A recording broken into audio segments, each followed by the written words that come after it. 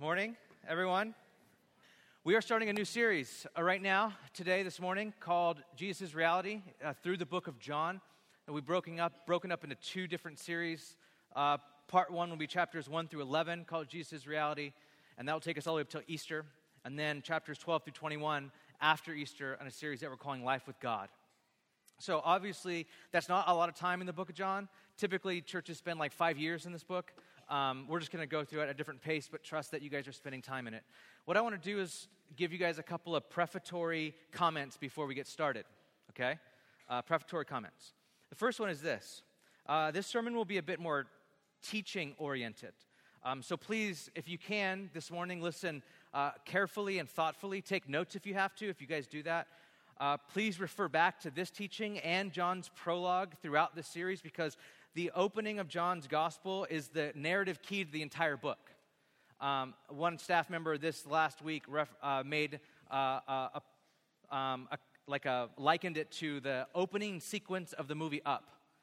Like, if you've ever seen that movie, it's like the saddest, most heart-wrenching 4 minutes of any movie ever made. If you miss that, you don't have any context for the rest of the movie at all. The movie's not as funny, the movie's not as sad, not as heartwarming, not as fulfilling. You need that for the rest of the movie. That's what John's prologue is. You need this to understand the rest of the book. So, refer back to both this chunk of scripture throughout the series, and then if you need to, this teaching itself. The second thing I'll say is this. There are two ways to go about understanding scripture. There's many ways, but two basic ways. You reading it, and it reading you. Or you studying it, and it studying you. One is called exegesis, where we study to learn its original voice, what it originally said to the original audience, what it's saying. The other can be called revelatory or meditative, where we become listeners of the scripture. More than trying to discover the message, we allow the message to discover us. We sit under its power, its authority, its way of speaking even today. And I will say this, in this series, actually always, but especially in this series, we need both. I will do my best to try to exegete or study and teach the book rightly as we study the book on Sundays. I'm asking you to give yourself to the text, to read it and to reread it, to allow it to seep into your hearts, to allow this book to seep into your bones. We will be practicing this together. You might hear the word or the phrase lectio divina thrown around in your community group. Do not be alarmed. It's an ancient Christian practice of reading and thinking about the text of the Bible to allow God to speak to us through it. So we will be doing both. I hope to do, God willing, right exegesis. On Sunday, taking this book, what it means, giving it to you as we study it in community groups, but we also need to sit under it. We need careful study and we need illumination. We need God to speak to us today. So we'll be doing this together as a community. And the whole goal is that this book would bring us life. At the very end of John's writing, he says in John chapter 20, verse 31, these things were written that you may believe that Jesus is the Messiah, the Son of God, and that by believing you may have life in his name. That's what we hope to do. We hope to find Jesus throughout the book of John, and then may the words of this book and the meaning of this book and the hope of this book so saturate us that it brings us life. That's our hope. Cool? All right, John 1. You guys there? Turn there. Now, the book of John might be one of the most quoted out of context books of the entire Bible. And I will do my best to teach what this book means, what it teaches about Jesus, and what it might mean for our church to live into it together.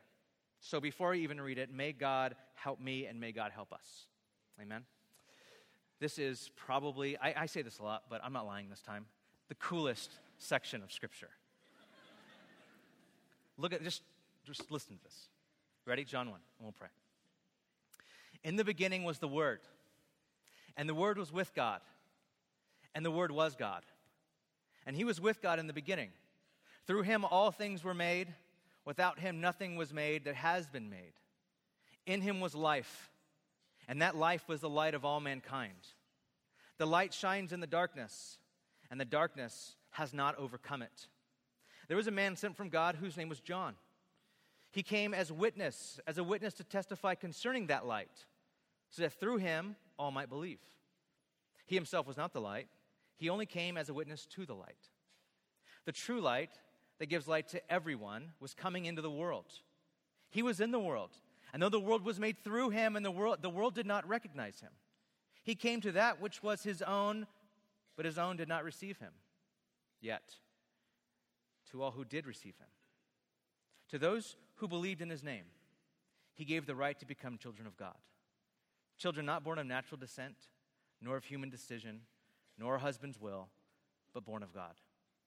And the Word became flesh and made his dwelling among us. We have seen his glory, the glory of the one and only Son, who came from the Father, full of grace and truth. John testified concerning him. He cried out, saying, "This is the one I spoke about when I said, 'He who comes after me has surpassed me because he was before me.' Out of his fullness, we have all received grace in place of grace already given.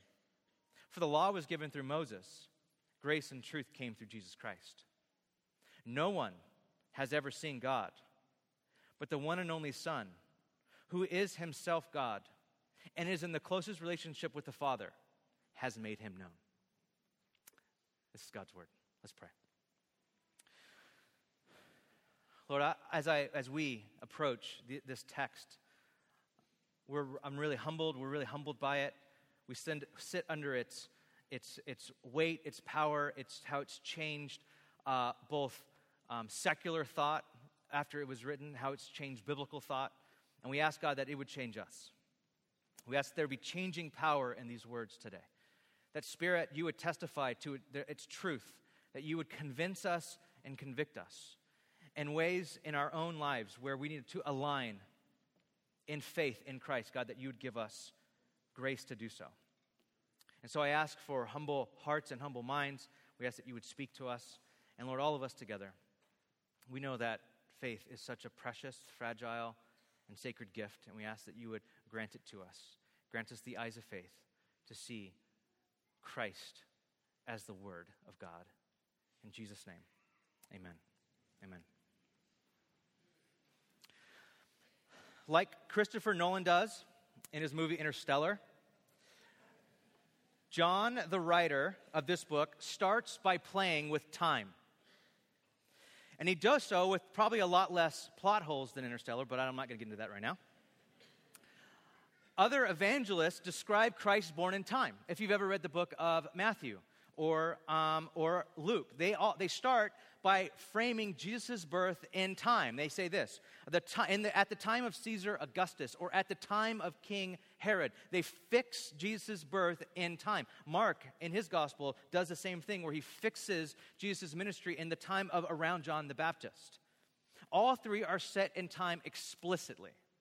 John starts his story a lot further back than Matthew, Mark, and Luke do.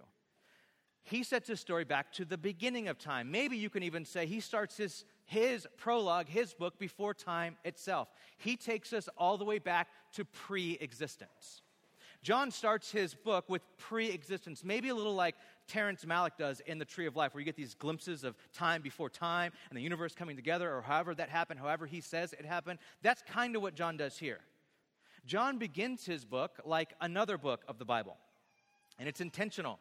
And if we started this book, you're like, oh, that sounds a lot like Genesis. It's supposed to sound a lot like Genesis. Genesis 1:1 starts like this: "In the beginning, God created the heavens and the earth." John 1 starts his letter or his book the exact same way, the exact same opening phrase of Genesis John uses as his opening phrase. It says, "In the beginning was the Word." In the beginning. In the beginning. In the beginning, God created. In the beginning was the Word. Now, there are a lot of implications. Let me just pull out a couple. First, Genesis starts with a divine doing. Genesis starts with a divine doing. It's God who is assumed in Genesis 1. God's not explained in Genesis 1. This is very important. It's in the beginning, God created the heavens and the earth. And you're like, who is God? That's not what this, you keep reading the story if you want to know that. This here is about how this God created everything. There are a couple things that we're not told of in Genesis 1. We're not told how God created. Like, how long did it take? Did he use evolutionary means? Was it 10,000 years ago? Was it 14 billion years ago? We're not told. It's like the writers of the scriptures like, well, we leave that up for science to figure out. This is about who did all this. We're not told who God is at the beginning of Genesis. God is assumed at the very beginning of Genesis. What we're told is who did all of this? Who put all this here? And the answer is, in Genesis 1, God. Well, who is God? Keep reading. That's the implication. Genesis starts with divine doing. God, divine, created. Divine doing. John starts with divine being. John says, in the beginning was the Word. In the beginning, he goes all the way back and goes, let me talk about the divine being. John goes behind and beyond creation to who, and beyond creation to who preceded it, or what was beyond that. Who is this creator? And John talks about essence. John starts his book like this. Let me pull the curtain back and show you who is the one who is behind all of creation. D.H. Lawrence, a poet and novelist, has this quote, famous quote. I love this quote. He says this. He says, water is H2O. Hydrogen 2 parts, oxygen 1. But there is also a third thing that makes it water, and nobody knows what that is. I love that quote. He's a poet, and poets still see mystery in our world, and I love it. John is writing to make that known. Okay, we can understand and observe the world, but there is something that keeps it all going or connected, and we don't know what that is. And John's writing's like, oh, who's holding the universe together? Who holds water together? Who is responsible for its order, its beauty, its function, its source, its intricacy? Who put it all here? I am writing to make that known. John starts with divine being. The Word is responsible for everything. The Word is responsible for creation. And I am writing this book to make Him known. So actually, the beginning of John is a recreation story. Genesis is a creation story. John is a recreation story. And that's the question from Genesis chapter 3 on. In the Bible, as the Bible tells the story of the history of the world, the question from Genesis chapter 3 on is, who is going to restore paradise lost? Who will recreate the world that humanity is bent on destroying? Who is going to set everything right? Who is going to bring back shalom or peace? Who's going to do that? And that's the question that hangs there from Genesis 3 onward. And John is saying at the very beginning of his book, the Creator himself is going to. Now, you might have a problem with me saying that this world is created. Now, if you're in here, you're like, wait, you're talking about how this world's created. You might think that science has answered that question and that the findings of science are incompatible with the faith. And so you wrote me off at the very intro. You're like, oh my gosh, you're basing this whole thing on that, then I'm not listening. Well, listen, stop. You don't have to, I don't think that science is incompatible with faith. Francis Collins, a former atheist who became a follower of Jesus, was the head of the Human Genome Project that mapped human DNA.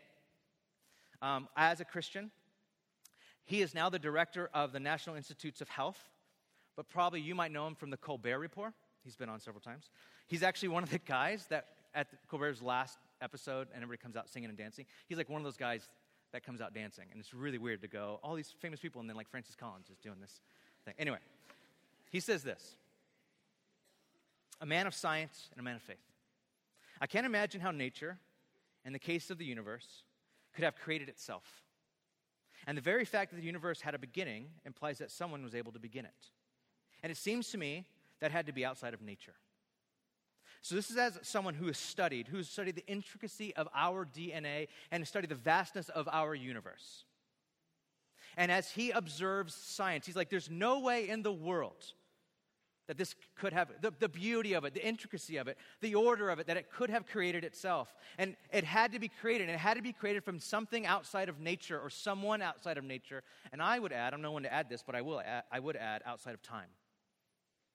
And the thing outside of nature and outside of time, John writes, is Jesus. He has entered time, and he has entered nature. See, what Genesis 1 is God at work in creation. In John, Jesus is God at work again. But he's at work disclosing himself to creation. God's at work in creation in Genesis 1 and John 1. God is at work again in Christ disclosing himself to creation. Now, the way that we know that this is what John is saying is that John uses the word word.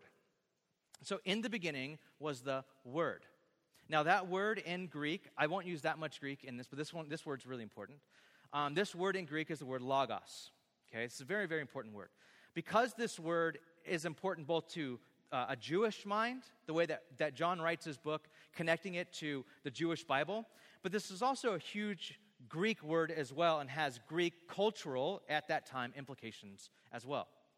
Luc Ferry, who wrote the book A Brief History of Thought that I quoted, I think during Easter or something like that, he writes in his book, and this is like a philosopher who's not a believer in Christianity. He writes a book about a small, like maybe 180-page book on the philosophical thought, all of it, the history of it. And he writes in a small book, great, I commend it to you, he says that what John writes here in his prologue in John 1 changed the history of thought forever. He's not a believer. He's like, what John did here changed thought and the way that humans think. And he changed it forever in what he said. And surveying through all philosophy, he says this: there is nothing better as we face the world and face death than what John writes here about the Logos. So first, let's talk about the Jewish implications of this. Why is this word so important? Why does John open like this? Genesis 1. Let me read this to you. We did a series in Genesis a while back, but let me just read this part to you and connect it and why this is so masterful, what John does. In the beginning, John, this is Genesis 1.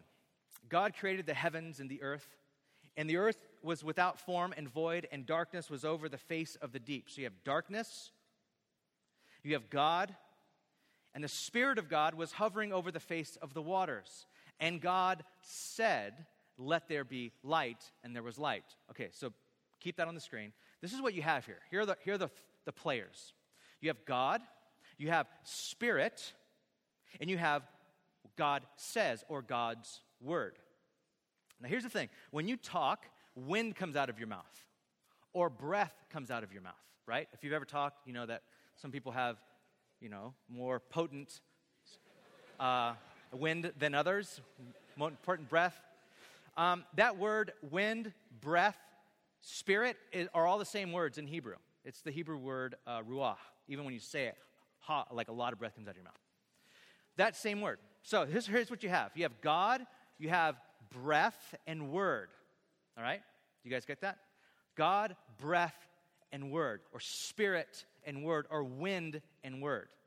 So when you speak, wind comes out of your mouth. So in Jewish thought, this is in the Jewish mind, how can a transcendent, holy God be different, other, unique, completely separated from the world, but active within the world at the same time? God is holy, he's unique, and all creation, he is separated from time and space and everything. But in Jewish thought, how can God, transcendent, holy God, now communicate or be active within the world? And some, in Jewish thought, some said that it was by his breath or his word. God communicated to us. God has interacted with us. God has made himself known through this thing called his spirit or his breath or his word when he speaks. And this idea is developed throughout the Jewish Bible. It starts in Genesis 1, but then it carries over. There are some peaks and there are some valleys. Let me show you a couple peaks. In Psalm 33, we read this in our call to worship today. It says this: for the word of the Lord, okay, God's word, is right and true. He is faithful in all he does. So not just speaking of the Lord here, but God's word as a personification, he. The wisdom literature does this too by personifying a wisdom as being there in creation. And he was there from the very beginning, personification of God's word. And then it goes on in verse 6 in Psalm 33, by the word of the Lord the heavens were made, by their starry host, by the, breath, or spirit, or wind of his mouth. That same idea carried over again. His word, his spirit, his breath. How does God interact with the world? Through his word. Isaiah 55, it gets a little bit more clear. Isaiah 55, the bigger picture here is that God, no one knows the ways of God. God's ways are way above our ways. And then it goes into this. Isaiah says, or this is God saying through Isaiah, as the rain and the snow came down from heaven, and do not return to it without watering the earth and making it bud and flourish, so that it yields seed for the sower and bread for the eater, so is my word that goes out from my mouth. It will not return to me empty, but it will accomplish what I desire and achieve the purpose for which I sent it. God's word. By his word he creates. By his word he reshapes. By his word he warns. By his word he heals. By his word he restores. By his word. That would have been so potent. That would have been so available in a Jewish mind. So look what John does. Go back to John. John 1. In the beginning was the Word. Now, if you have all this history, you're like, yeah, he was in the beginning. It was in the beginning. And the Word was with God. Yes, they would have been with you. And the Word was God. They would have even been with you then. He was with God in the beginning. Through him all things were made. Without him nothing was made that has been made. It was God, but distinct from God, the way that God has related to the world. And this would not have been a huge leap at all. God's Word is God. It's how he created. But this, verse 14, this, and the Word became flesh. This is where they would just like throne things or something. This is where it's, wait. You're not saying it's personified. You're saying it's realized. You're saying that the metaphysical became physical. Yes, the Word became flesh. This thing, this part of God, has become flesh. God has become flesh and made his dwelling, and that word is tabernacle. This is the way that in the Jewish Bible, God had made himself known, was in a tabernacle or tent, and his presence dwelled there. And what John is saying is that this word that is God became flesh and tabernacled among us. And we have seen his glory. We're not really allowed to see, but now we've seen his glory. And the glory of the one and only Son who came for the Father, full of grace and truth. Jesus is God who is outside of time, stepping into time. Who is outside of creation, taking on created order to make the timeless, uncreated God known to us. Now, you might be here and think that my sermon so far has to hinge on whether or not you believe that God created everything. Like, well, I don't believe that God created everything. Well, it has hinged on the fact that God created everything, and John does a lot of work to make sure that we understand that. But John goes beyond that as well. You see, the word he uses, logos, was a very important word to Greek thought and Greek culture as well. The logos was the impersonal, harmonious, and divine structure of the cosmos. In Greek thought, which would have been like secular thought today. Well, they called this word, the Stoics called it logos. It was the impersonal, harmonious, divine structure of the cosmos. The Greeks believed, and they said the cosmos, the structure of the universe, was divine because it was perfect in its order, and it was rational because it was true, and therefore it was beautiful. The marriage of the divine and rationality of the cosmos was called the logos. It was the marriage of these two thoughts. And we see it, and that's where we get the word logic. The Greeks said that the world universe makes sense. And it's beautiful, and it's perfect, and it's ordered, the way it's ordered, and you can know it, but it's divine, it's other. Greek called it the logos. And that word is not in our vernacular, but I think the idea still is. We call it different things. We might call it universal oneness, or divine spark, or balance. It's what we, and I think in secular San Francisco, it's what we meditate to get into. It's what we do yoga to try to align ourselves with.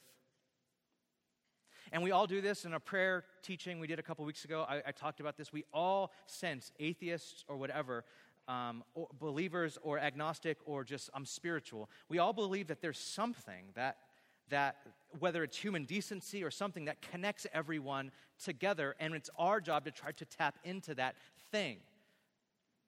See, this is the idea of logos. See, the very fact that there's a thing, a lot of people in SF try to tune in with. We try to become one with ourselves with it, and then one with each other, whether it's through decency and order, and then one with the earth through it. The very fact that there is a connection. If you've ever taken a yoga class, they believe this completely. there is something that we can get into. We just have to get into it. And to get into its flow. There is a flow, there is an energy, there is a spark that makes this universe make sense. There is something. Whether we don't believe in God, whether we don't believe in any of that, even if it's science, there's something that connects everything. That is the idea in Greek of logos. There is something, and it's beautiful. They would go as far as to say it was divine. You might not say it's divine, but it's beautiful, and it connects everything and everyone. John takes that word, John takes this idea and says, that divine impersonal force that holds the structure of the universe together, that you try to own to get into, whatever that is, that has become flesh. That thing, the thing that holds everything together, the thing that you try to tap into because you think you can, whatever that is, that has become flesh and moved into the neighborhood. John takes that word logos, that Greek understanding of that word, and he says, that has become flesh. Luc Ferry, in A Brief History of Thought, said that this idea changed the history of thought forever. When John wrote his prologue, he said, when he wrote these words, it changed the way that we think.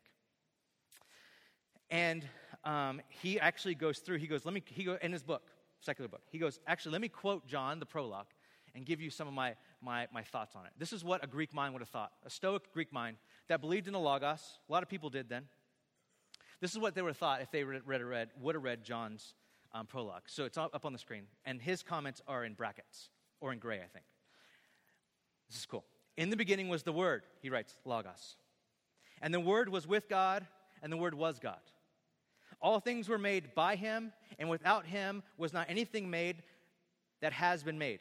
He writes, up to this point, all is well. And the Stoics would still be in agreement with John, especially with the notion that the Logos and the divine are one and the same reality. Okay, we're good. And the Word became flesh. Things start to take the turn for the worse here. This is where things get iffy. Like, what are you saying? And dwelt among us. Quite unacceptable. The divine has become man, as incarnated in Jesus, none of which makes sense to a Stoic. And we beheld his glory, the glory of the one and only begotten of the Father, full of grace and truth. Sheer madness for the Greek sages. The followers of Christ are now presented as witnesses of the transformation of the Word, the Logos Word or Godhead, into mankind or Christ, as if the latter were the son of the former.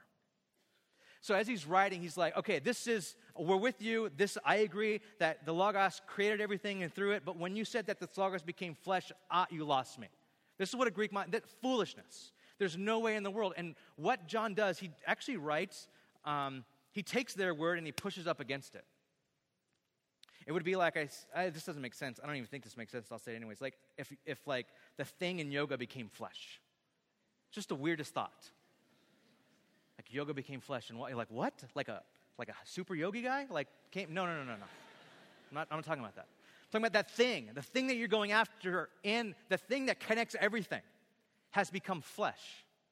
To make that ultimate reality known, to make the true living God known, to correct, to show who this God is. For the Hebrew, for the Jewish mind, to show that God in his creative ways has become flesh to show us who he is. To the Greek mind, this thing that connects everything has become flesh to show us the true way to God. That has become flesh. That thing that holds everything together. Now, this might freak you out, because if the Logos, this oneness, this spark is flesh and bone, we might want to tell someone, we might think, okay, if this has become flesh, there might be things that this Logos become flesh wants to say to us. And he does. There is. You might be thinking, if it's true what John is saying, that this Logos, this thing that connects everything together, has become flesh, then he might want me to live. It might want me to live. God might want me to live in a certain way, and you would be right. And so many reject the Logos. Many look at the Logos and say, I reject it. Actually, that's in John's prologue as well. Look at verse 5. The light shines in the darkness, and the darkness has not overcome it. The light shines in the darkness, and the darkness has not overcome it.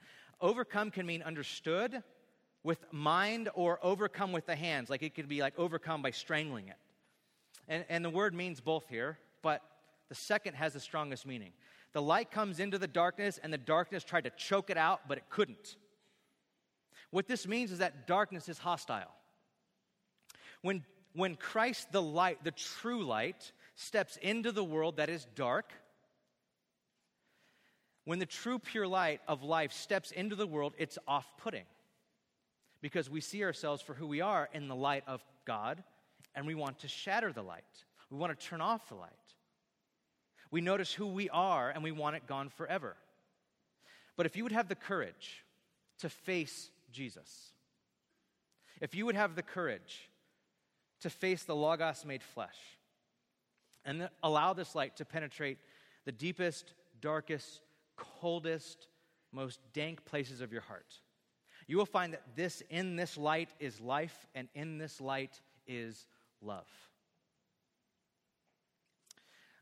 I asked you, I don't know if you did or not, to watch the movie Interstellar, and the reason why I did was because I didn't want there to be any spoiler alerts. So if you haven't watched it, this is on you.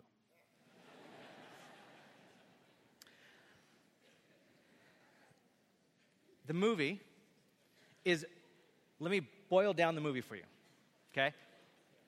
I'm not going to give too much away. You still have time to see it, whatever. But let me just give you this is why everyone who watches, like, I thought it was a sci-fi movie, but it punched me in the stomach.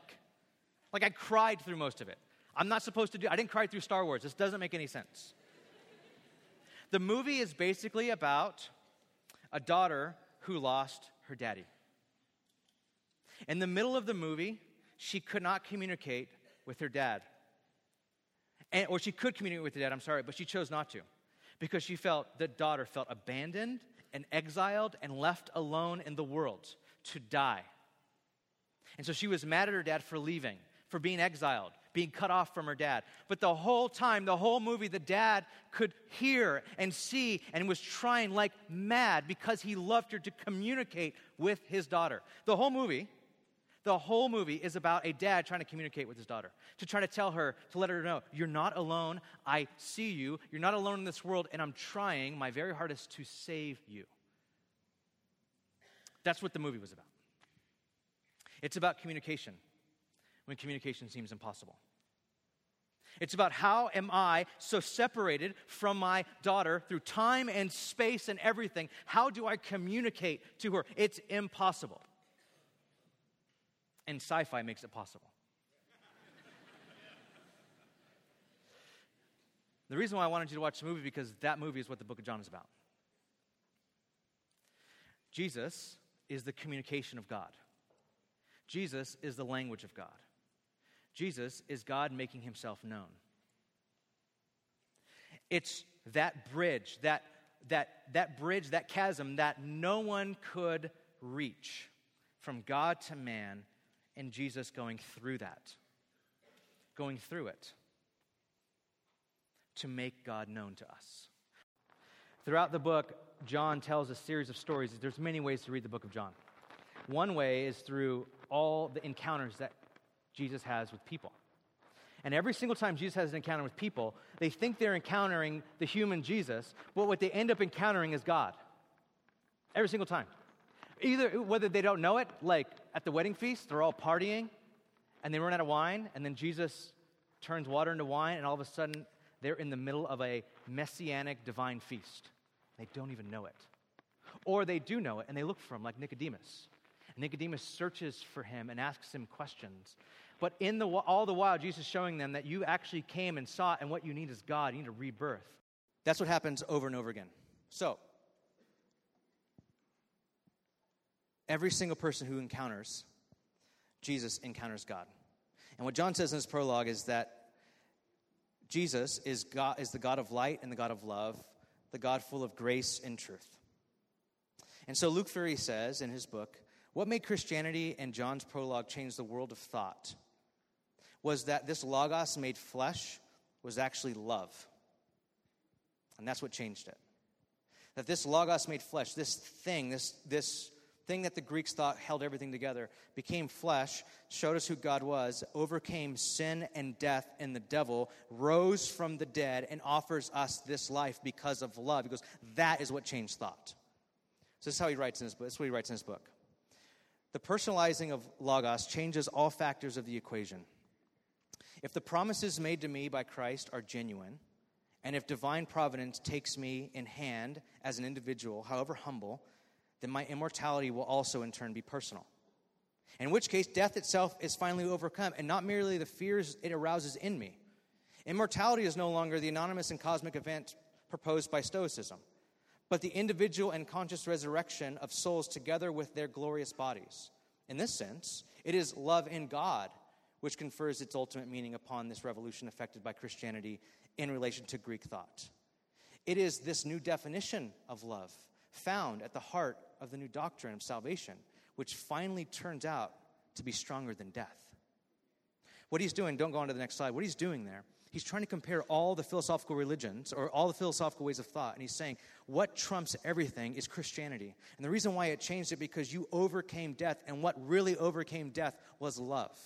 Why Logos became flesh was because God stepped into out of love, for God so loved the world. And that world is not a word that like all happy bliss. It's the world that's opposed to God, that wants to kill God. God so loved the world that hates him that he entered into it, that whoever believes in him will not perish but have everlasting life. Luke Ferry says that is the strongest thing going. And then he says this at the very end of his book, like 2 pages before the end of the book. This is what he says. He's not a believer. You might object that, compared to the doctrine of Christianity, whose promise of the resurrection of the body means that we shall be reunited with those we love after death, a humanism without metaphysics is small beer. I grant you that amongst the available doctrines of salvation, nothing can compare with Christianity, provided, that is, you are a believer. He's not a believer. He says that. It's like this here, what John writes here, the Logos made flesh to the Greek mind, to the secular mind, is the best doctrine of salvation that's out there in human thought ever. Granted, if you believe. He goes, and that's the hardest part, isn't it? Belief. But John says the same thing.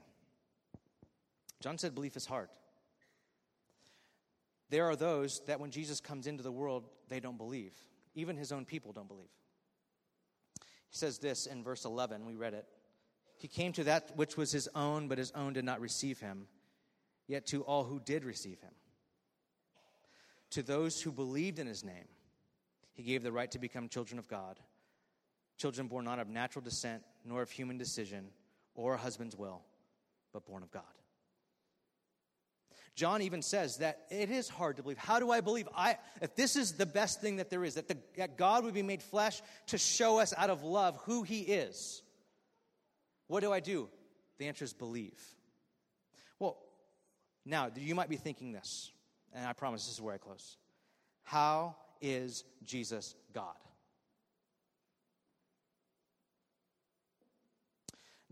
If you noticed, none of these statements are qualified in John 1.